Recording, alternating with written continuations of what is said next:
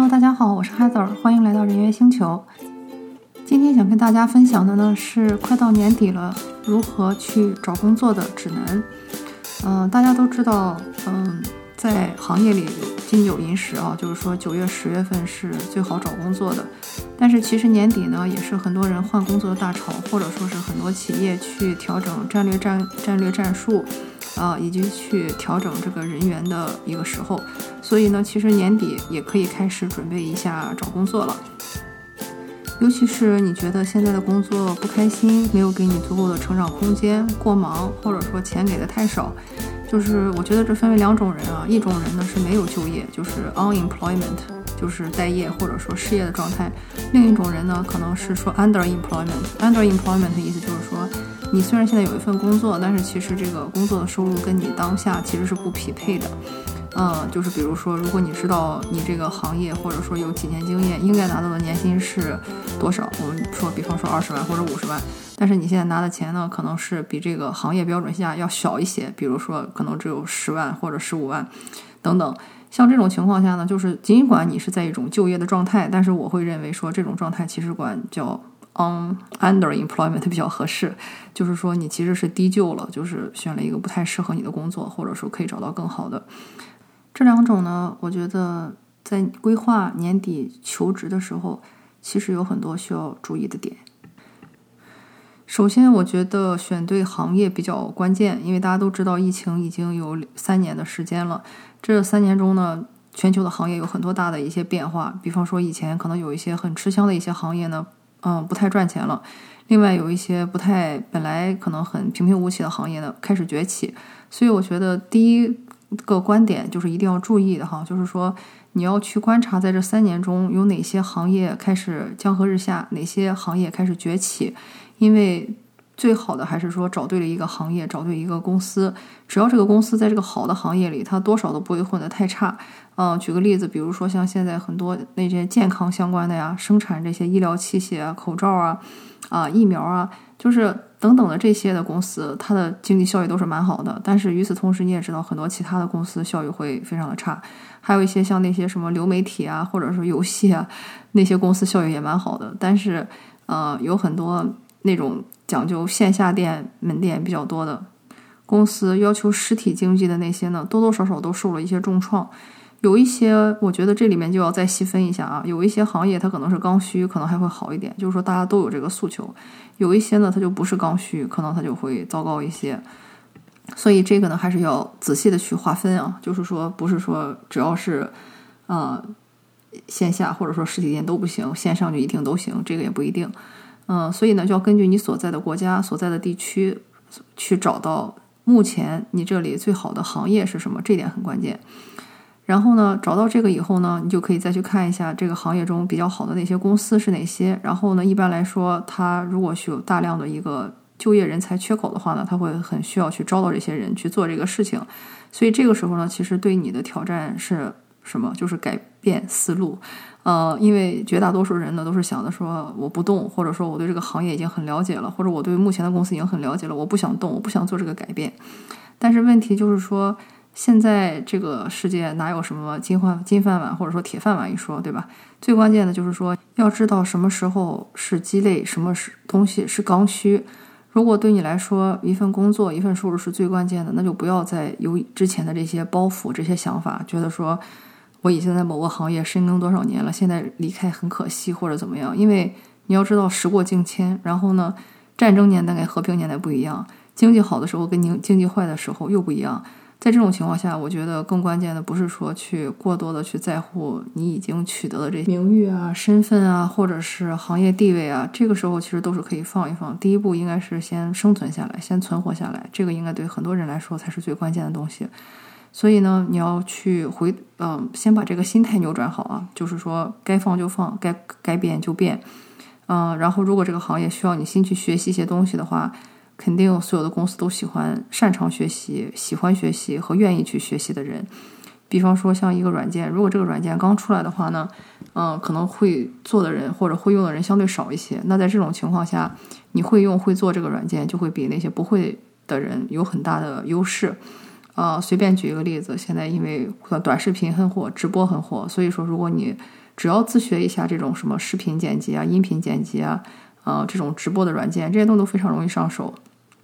你的就业机会就比其他人大了很多。所以呢，这些东西其实都是学习起来没什么成本的，可能更多的就是很多人他抹不下这个面子，或者说不愿意做这个改变，所以我才说这个心态的改变很关键。第二呢，就是说去保持一个开放学习的态度。第三呢，就是说你要去回顾一下你自己过去的这个简历和你的这个工作经验哈，就是你要看一下哪些工作经验是可以说是那种 transferable skill， 就是说那种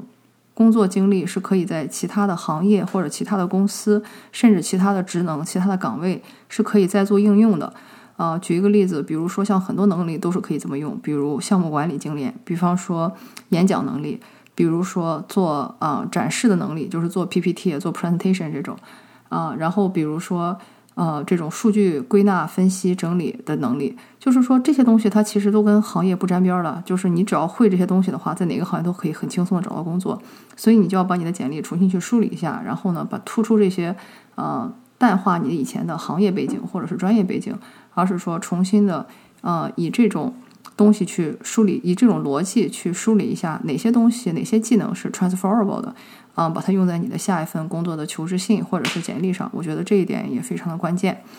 然后还有呢，就是尽可能的去跟真人保持联系。我在国外用的比较多的软件是 LinkedIn， 然后在国内我知道有一些像 Boss 直聘或者之类的一些软件或者 App， 就是如果你能在这些软件上面直接找到某一个公司的负责人，就是跟这个真人取得联系的话，效果肯定是比你在这个网络上盲投或者说这种海选简历的胜算是会大的。而且一般来说也会有一个更为真实和及时的一个回馈，就是你适不适合这个岗位然后他们对你有什么看法，不管是对你是正向看法还是这个比较消极的看法，都可以给你很好的回馈，让你知道之后该干什么。所以这样的话呢，也是可以去提升你的这个竞争力，或者说是对自己有个更好的了解，不要在那些不招人或者说这个招聘网站或者广告是虚假的信息下浪费自己的时间。第四点我觉得比较关键的就是像我之前开过一个网络课，就是说如何最大化你现有的工作经历。那个课其实我觉得是很适合很多人去用的，因为很多人呢，他其实说在工作中做了很多事儿，但是呢他没有把它做一个很好的归纳、梳理和总结，然后同时呢他也不知道有一些事儿其实是你看上去好像很简单，其实是可以给你把简历一下子做得很漂亮的。有一些事情呢它消耗了你大量的时间，然后吞噬你大量的精力和努力，但是其实对你的简历没有任何的帮助。举一个例子，比如说如果你是秘书的话，整天帮老板干的事儿就是什么订会议室订这个餐厅或者说复印打印然后整理一些文件这个东西非常非常的花时间。但是你如果在简历上，它其实就是一个一句话的事儿，而且你干这个事儿，你干1年、干10年、干15年、20年，没有一个质的区别。但是这种琐碎的事情其实是占据了绝大多数人70%甚至80%的时间，所以你在简历上就很难去突出自己。但是如果你去听一下我那门小课的话呢，你就会知道其实有很多事情是你稍微一做就可以有很大的一个好处，或者说是有很大的一个益处比如说有一些项目，如果是你可以说负责，或者说你可以去参加，而这个项目呢又是那种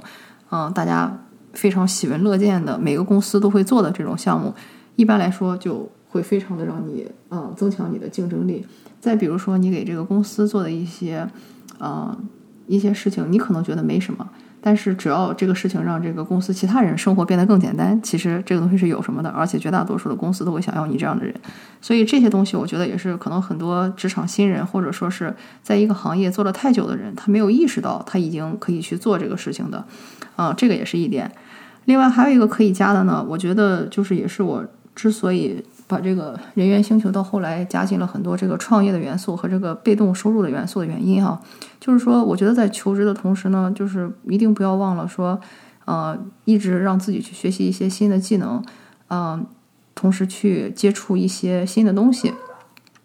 尽量去保持2条腿走路，而不要说把所有的注意力啊，或者说是压力啊，放在一份说别人给你的朝9晚5的一份工作上，尽可能的去开拓自己的副业，开拓自己的自由职业，开拓自己的这个兼职。就是当你有了2份以上的这个收入的时候呢，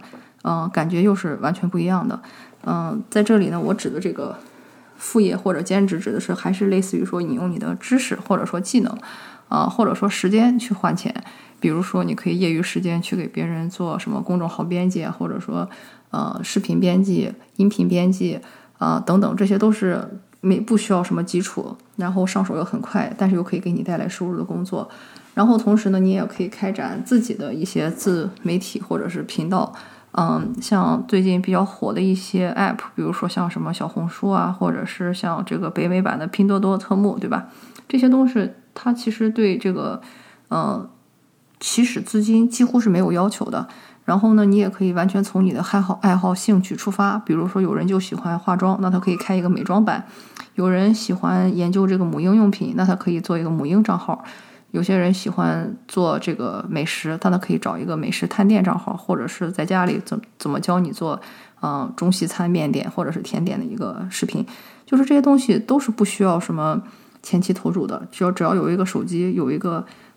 这个灯不要太黑太暗就可以做起来。但是很多人可能就是卡在了行动力上，所以如果你对这方面有兴趣的话呢，我也有一门课，就是关于如何从零开始去打造你的被动收入。然后这个课跟那个3招最大化你的工作经历一样，都是很小的课，大概可能也就是2个小时的时间，但是我觉得应该会对你有帮助。希望大家在这个经济的寒冬中呢，可以好好的存活下去，然后找到适合你的工作，为你的人生开辟新的天地。希望这次的内容对你有帮助，感谢你的收听，我们下次再见。